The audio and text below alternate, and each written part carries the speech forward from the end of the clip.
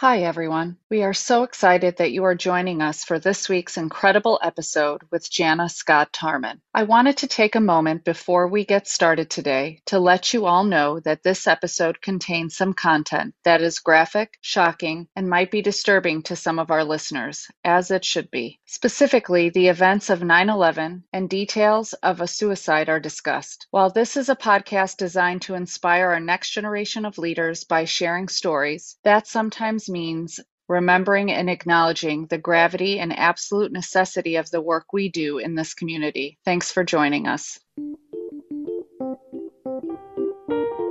Welcome to the Iron Butterfly Podcast, co-produced by the National Security Institute and the Amazing Women of the IC, better known as AWIC. My name is Megan Jaffer, and I will be your host. 80 years ago, Eloise Page joined the Office of Strategic Services, or the OSS, a predecessor for what we recognize today as the United States Intelligence Community. Page started as a secretary, but worked her way to becoming a case officer, and later she became the first female chief of station at CIA. Along the way, she earned the nickname Iron Butterfly, known for being a fierce fighter with a core of steel. The Iron Butterfly podcast aims to continue her legacy, inviting the U.S. intelligence community's unsung heroines to share their stories with aspiring IC leaders. On this episode, we are joined by Jana Scott Tarman. Jana joined the Defense Intelligence Agency in 2002, where she has served as a counterintelligence officer, a senior analytic reviewer, an executive briefer for the Undersecretary of Defense for Policy, and currently provides intelligence oversight for the Office of Counterintelligence. Jana received the 2017 Intelligence and National Security Alliance Joan A. Dempsey Mentorship Achievement Award, principally for her work as the acting chief of DIA's Counterintelligence Analysis Division, including the Supply Chain Risk Management Threat Analysis Center. Hi, Jana. We are very, very happy that you're joining us today. Thanks, Megan. Thanks for having me. So I've got to be honest. I'm gonna say this up front. I was particularly excited to have you on because I have been a member and a volunteer with INSA for 10 or 12 years, and I have attended every single achievement award. And I was there when you accepted your award in 2017. And I will never forget for the rest of my life your acceptance speech. And it gives me chills thinking about it. And I can tell the listeners here that there was not a dry eye in the entire room at the Institute of Peace is where it's held. And I was so thrilled that you decided to join us today because it was so touching for me and it was moving. And it just was a testament to who a real mentor should be. And I'm just so thankful that you've decided to join us today. Thanks. Like I said, I'm really grateful to be here, and my eyes were not dry that day either. Well, let's just jump in. And our listeners may be interested to know that you consider yourself an accidental intelligence officer. So can you tell us what you mean by that and how you found your way into the community? Sure. So the answer to how did Jana get into Intel is definitely accidentally, not part of the life plan.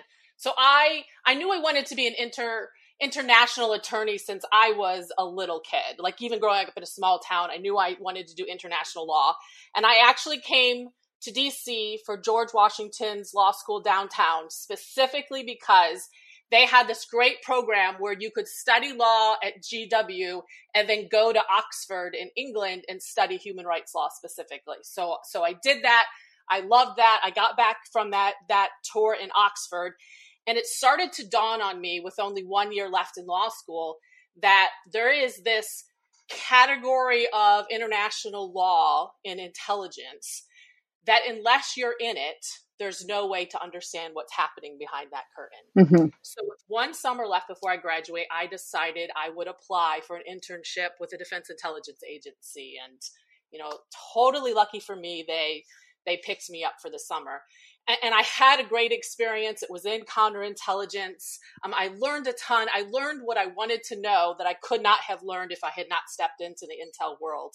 And at the end of that summer, it was at the Pentagon. The team lead there said, "Hey, Jana, we'd love to have you. Would you like to come on full time?" And I said, "Wow, I've what a thrill. It's been a great experience, but absolutely no thank you. It's not part of my life plan. So I should say, 2 weeks later, there's only about a 2-week gap between then and me on the Metro on an ordinary day, heading to law school in George Washington for my last year. And as an aside, it's important for the listeners to know I was also an emergency medical technician, an EMT. I used to tell people, joke around that I was an EMT so that when I was a lawyer, I wouldn't have to chase the ambulance. I would already be on it.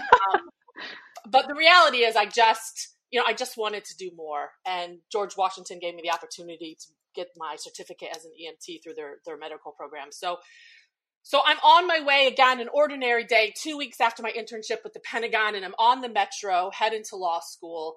And just as I'm stepping off the subway and onto the platform, there's a announcement over the loudspeaker. And the announcement is something like, attention passengers, the Metro station at the Pentagon is closed because it's been attacked. And I just remember freezing. I'm sure the people behind me were tripping over themselves not to run into me because I just froze in place. And in my head, I'm thinking, law school, I'm going to be an international lawyer. I go to the left and I head to George Washington for, normal day, ordinary day of law school. But I'm also an EMT. And if I head to the right, I can go to the hospital and, maybe they need my help. I can honestly say there's so many things I don't remember about that day, but one of them that I really don't remember making the decision. I just went right. I just headed to the hospital. I'm not even sure how my feet got me there, but when I arrive, the hospital is in chaos like I had never seen. Nothing from my small hometown, nothing from what I had seen in the hospital thus far, nothing from the Pentagon, no chaos. I've never seen anything like it. They were pushing all of the tables in the cafeteria together, and they were throwing white sheets over each one and calling it a hospital bed. One of the ER doctors that knew me as an EMT came up and said, "Jana, come here quickly." And he took this masking tape and he used the masking tape to draw an X on my front, and he wrote EMT down both arms. And then he did the same thing on my back. And he literally says, that's your uniform. At first, the plan was that I was going to stay at the hospital and help with triage. I'm just an EMT. They have paramedics. They have ER doctors. I'll stay at the hospital. I'll help with triage. But it sort of dawns on all of us at once that I'm the only person in the hospital that knows the inside of the Pentagon. Not part of the life plan, right? Totally by accident. So seconds later, I'm in the back of an ambulance, off to have the worst day of my life. And again, this is where the fragments of the day come in. I remember putting my jacket, this light jean jacket, I remember putting it on a victim. I don't remember their name. On one of the trips from the Pentagon to the hospital, our ambulance was in a minor car crash. That was happening all over the city, right? Because everyone's sporadic and crazy that day. And I got a cut in the accident above my right eye. Bad enough that it had to require surgical glue to close it up. Megan, I can't remember who closed it. I can't remember who applied the glue. Isn't that something that I should remember from that day? But I just don't. Late that evening, when I finally got home, I do remember very distinctly getting a call from one of the managers from the internship that I had worked at the Pentagon. And he calls and he's on the phone and he says, "Hey, Jana, we just want to let you know that our team got out okay." And I said, "Thank you. I just want to let you know I'm coming back. I'll be there." And I did. That's just such a moving story. And, for me, and I think for many others that lived through that day, it never ceases to kind of shake you to your core. And even listening to you now, I can't tell you how many times I got goosebumps just because it was a very emotional day, and I can tell it's still very emotional for you and for me as well. And the fact that was kind of your jumping off point, right? To saying, this is what I want to do. I learned so much that day, Megan. I met this one guy in the hospital that had been in a car accident, again, because it's a crazy day, right? And he literally had a bone sticking out of his leg.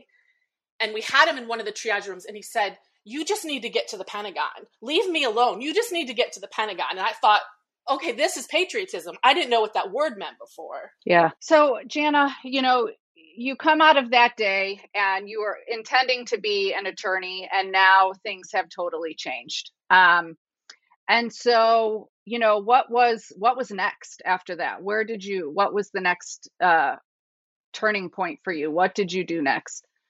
So, Megan, I did finish law school. I had only a year left at that point anyways. And as you know, it takes a little while to sort of in process back into the Intel community. So I took took the year, finished law school, and came back the following summer.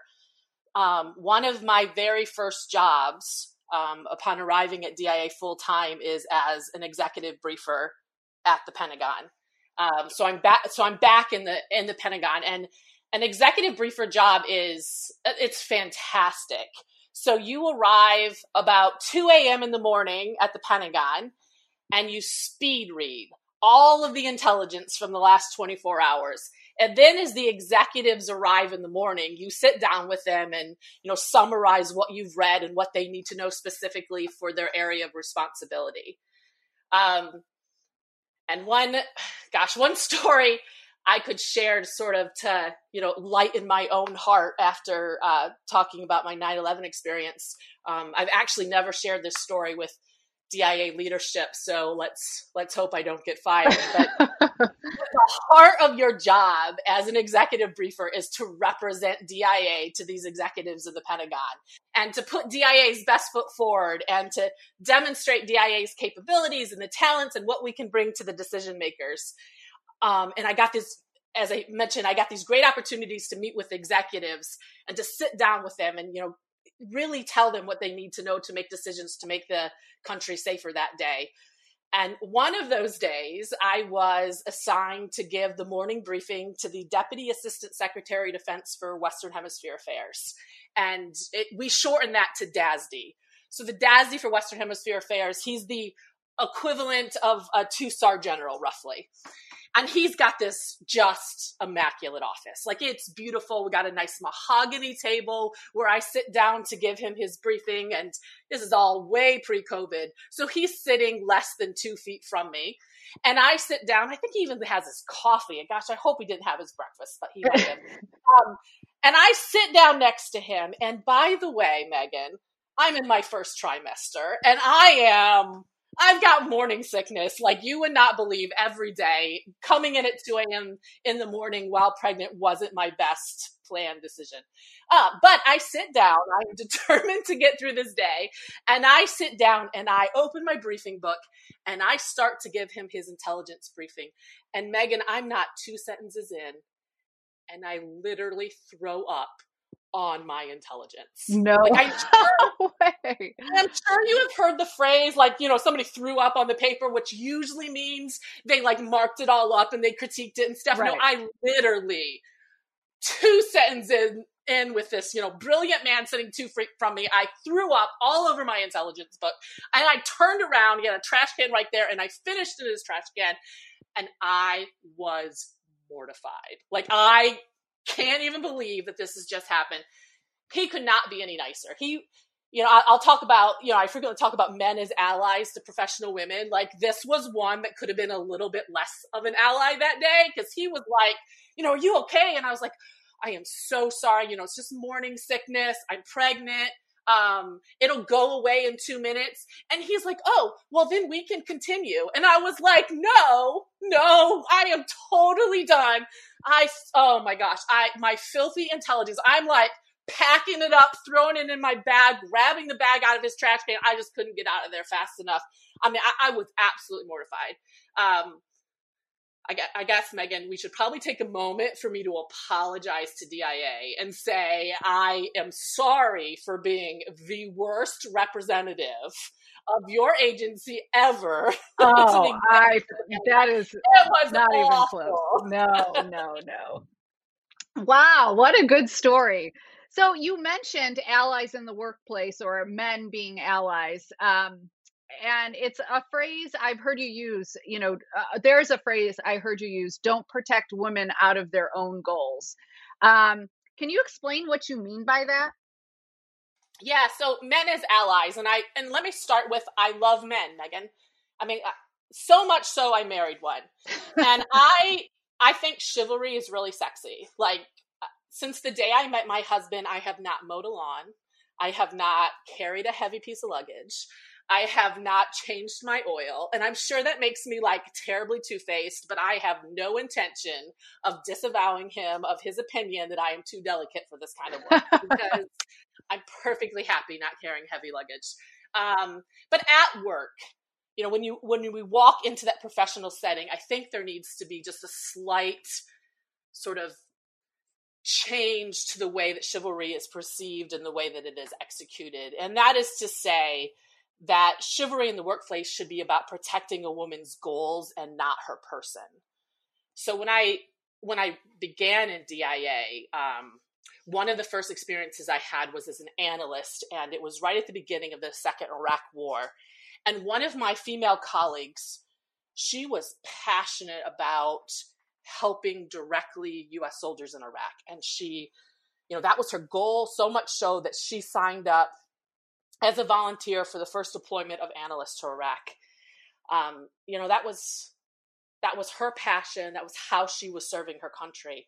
And our supervisor at the time, a male supervisor, I mean, he was very honest at that time. And he actually said, I can't stomach putting a woman in harm's way.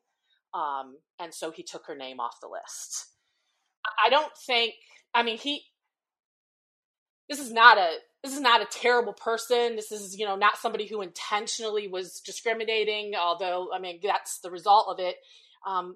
But he just, he protected her out of her own goals. I don't think I'll ever see anything sort of that direct again.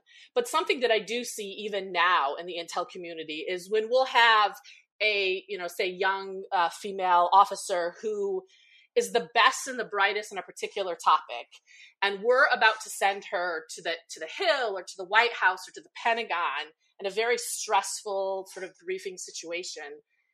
I have often seen where a leader above her, in most cases men, will say, well, I don't want to put her in such a stressful environment, so I'm going to send this colleague as backup, or I'm going to send this colleague as top cover.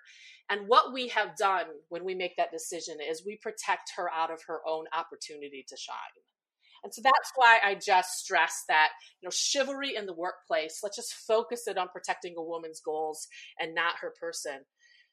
And I think that's the best way for men to be allies of professional women. I love that. So I do want to switch gears a little bit. And, when you began working in counterintelligence in Quantico, your career progressed really rapidly. So do you have any advice on acclimating to a role that you didn't have the opportunity to prepare for? So, Megan, I've made a career out of best of lucks. And what I mean by that is, somebody just left. We have an emergency opening. Jana, you have no experience, but best of luck to you. It's yours now. So a career out of best of lucks. The best example that I can give is my first supervisory position. I had applied to be the deputy to a division of a couple of hundred of analysts. Couple of hundred. So, that's a big supervisory responsibility for your first supervisory position. But in this case, I applied to be the deputy, and the chief was fantastic. A great, ally of women, men as allies, kind of a gentleman. I knew I could learn from him. I knew he could mentor me as I took on this supervisory role. However, I think it was 2 days in. Like, if it was more than 5 days, like, there's no way. It was somewhere between 2 and 5 days into this new job. He got this awesome opportunity, and he took a rotation out of the office for 365 days. So with my, somewhere between 2 and 5 days experience, I am now the acting chief of a couple of hundred of analysts. So best of luck to me. On one of those ordinary days, sort of a theme for me. Everything extraordinary starts on an ordinary day. I had one of our supervisors that worked for me come to my office. Simple knock on the door, sort of a routine thing. he said, Jana, we wanted to let you know that one of our analysts didn't make it in this morning, and he hasn't called in. I mean, that's not extraordinary. We all live in the Washington, D.C. area. Traffic is horrible. That sort of thing happens. So I said, no problem. And I, quickly took some time to look up his digits, and I gave him a call on his cell phone, and he didn't answer. And that's a little bit odder, because usually in DC, when you're stuck in traffic, you want to tell people about it. Like, you want to say how miserable it is, this traffic that day. So, that's a little odder. And I thought, okay, I'll dig a little bit more. And I looked up his emergency contacts, which is his family, and I gave them a call. I didn't reach them. It turned out because they were out of town. But there's a moment, Megan, when you start to get that feeling in your stomach. Like, I stopped thinking of this sort of ordinary experience as we have an analyst that hasn't called in, to be it becoming, I have an analyst who's a combat vet who is, I am sure, seen more trauma than is fair for anyone, who was not picking up his phone. Like, the sort of the tenor of what was going on was quickly changing in our minds. So I picked up the phone and called DIA security, and they were fantastic. Very immediately, they got a hold of local law enforcement and together went to the analyst's home. I was on the phone with the DIA special agent when they arrived at the home. And what I remember most is the analyst's dog inside, just barking just unrelentingly from inside the door. And there's just something about the bark. Like, it wasn't, there's people at my house, so I'm barking. And it wasn't I want to go outside or anything. It was this cry for help that I think only man's best friend can give. Every time I need to relay this story, I talk about this barking, because I think, Megan, that somehow I think if somebody else can hear the barking, then I can stop hearing it, because it is always in my head. So the law enforcement, as I said, very quickly did get a hold of family, who gave them permission to enter the home. And the dog's bark was exactly right, because when they got inside, they found that our analyst, our combat vet, had lost his life that morning to suicide. So again, I'm a brand new supervisor. If there is a book on this situation, I certainly hadn't read it. But thank goodness I have 35 years experience as a human.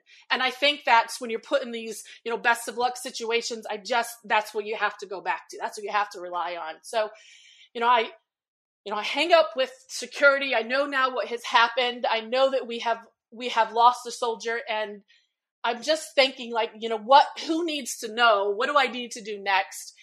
And I discover very quickly that he had two best friends on the floor, like, to the point that they had lunch together in our building every single day at noon.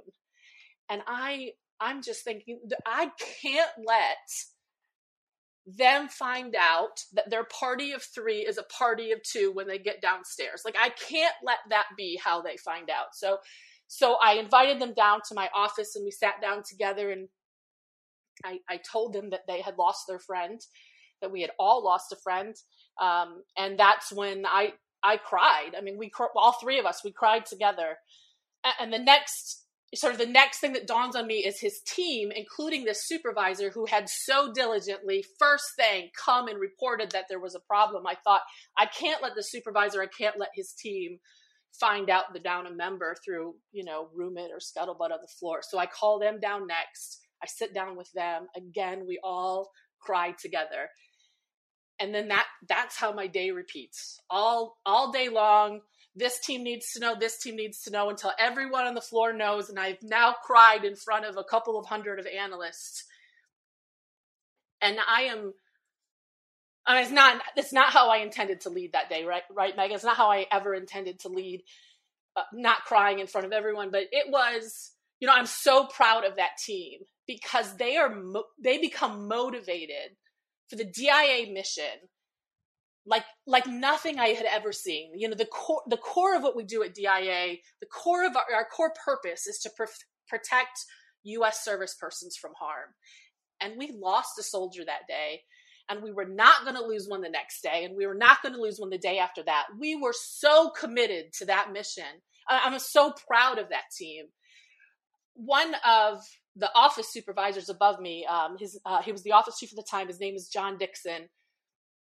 He came down to check on us, of course, and he witnessed sort of, you know, how we were dealing with it. He sat in on a number of the meetings that I had with the teams to tell them about our loss.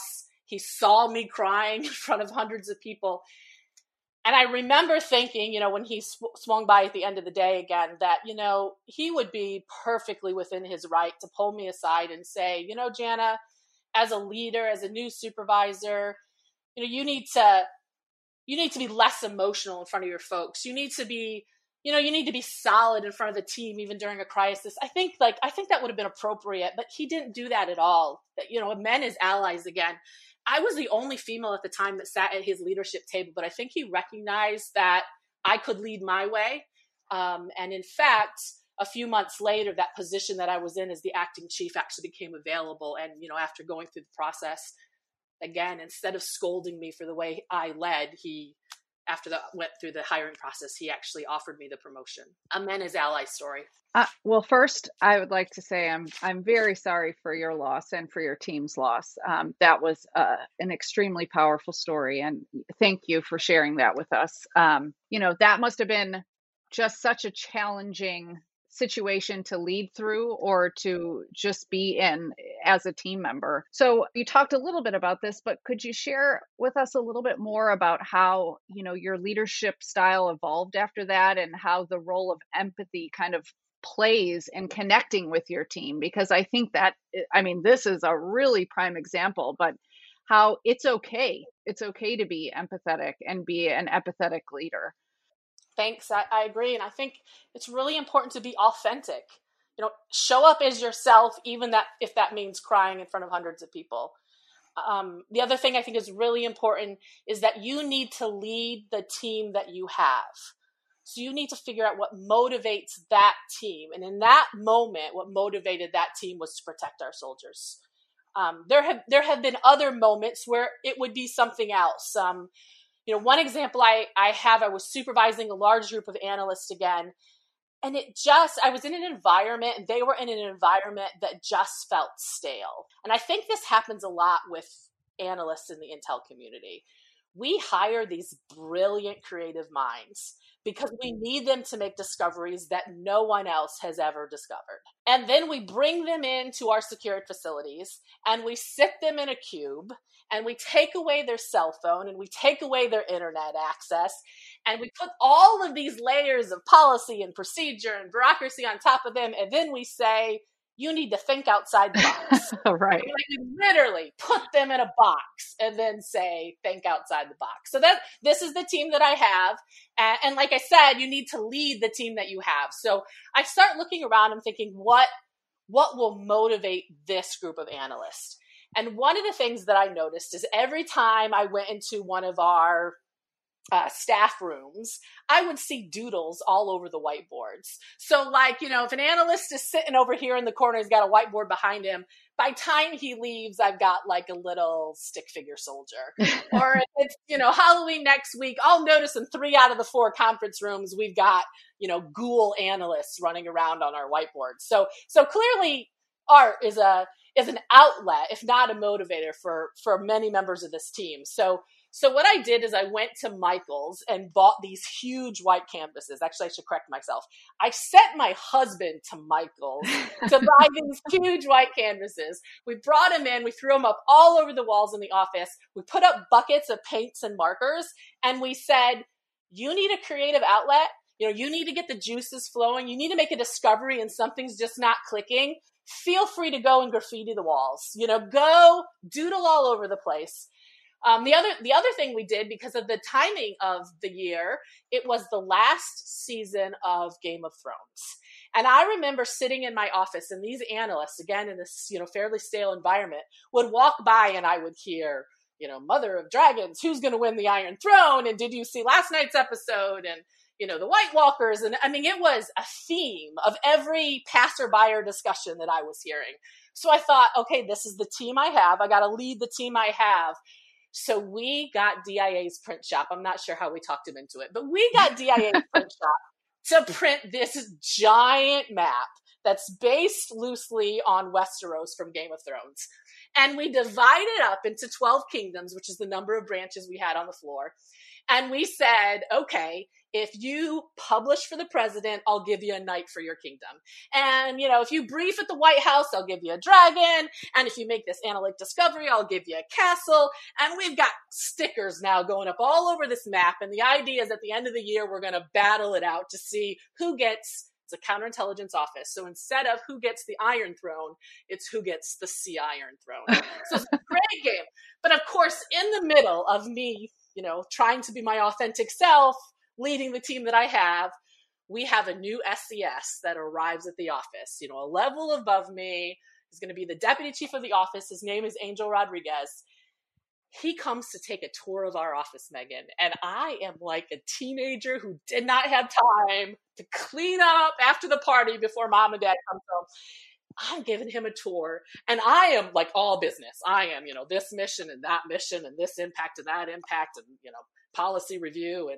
And I just see his eyes darting around, looking at the graffiti and the doodles all over the wall, all over the office. He walks by that giant map of, our Game of Thrones Westeros-like kingdoms and sees the stickers all over it. But I'm still trying to be like totally professional, like totally like, right.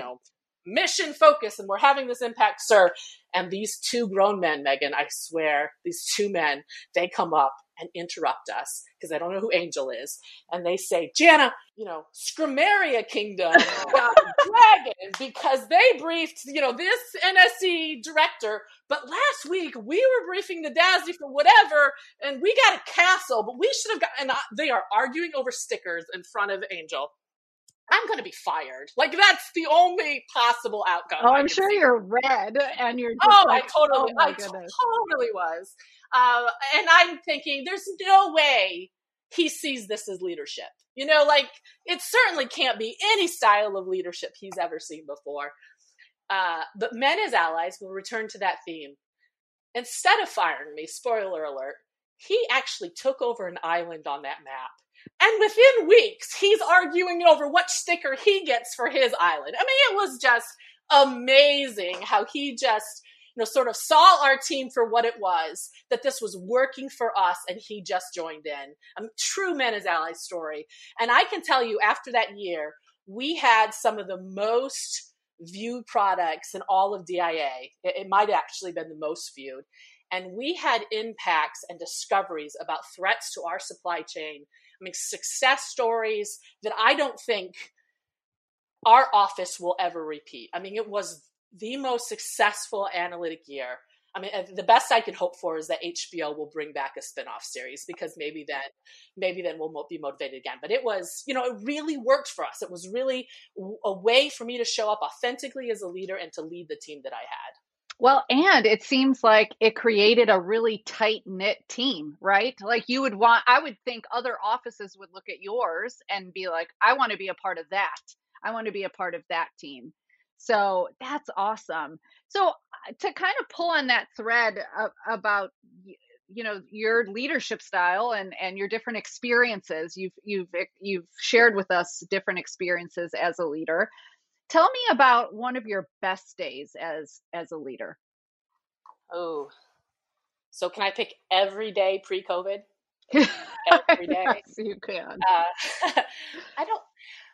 I don't know about my best, but I could definitely tell you my proudest day as a leader. And like every other story I've told today, it starts off on an ordinary day, because as I said, everything extraordinary starts ordinary. I was, at my desk, my head just buried in bureaucracy, totally concentrating on what I was doing. And there's a knock on the door. And I look up, I wasn't expecting anyone. I look up, and it is one of our highest performing analysts. I mean, just tremendous analyst, won more national and DIA awards than I'll ever see, much less earn. And an analyst that until that day, I think I'd known him for 5 years. Until that day, I had only known him as he. So as he. And this brilliant analyst is here to at my office to specifically share that she was ready to come to work as her true self. I mean, it was a breathless moment for me. You know, give me your tired, your poor, your huddled masses yearning to breathe free. That's not just how we built this country. It's the only way we're going to defend it.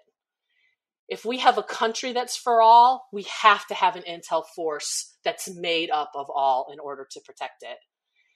And this analyst, this absolutely courageous, amazing woman, brought us all one step closer to that all that day. Another, men as allies story. One of our male supervisors on the floor, he sent an email that day to everyone on the floor. He said, "I am an Iraq combat vet. And this analyst's transition to her true self in our workforce is the most courageous thing I have ever seen." And I totally agreed with him. Because of that day and that shared moment, I will be committed to that analyst's career for the rest of mine. That is such a wonderful story. Just one after another, sharing these amazing stories with us. Thank you so much. So, I hate to kind of end this, but,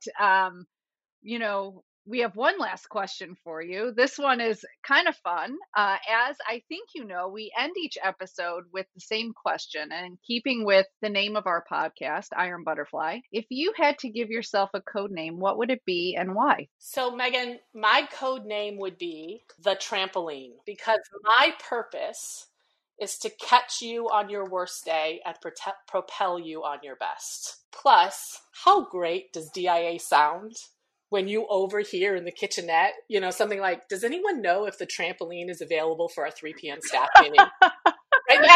That's where you want to work. So the trampoline.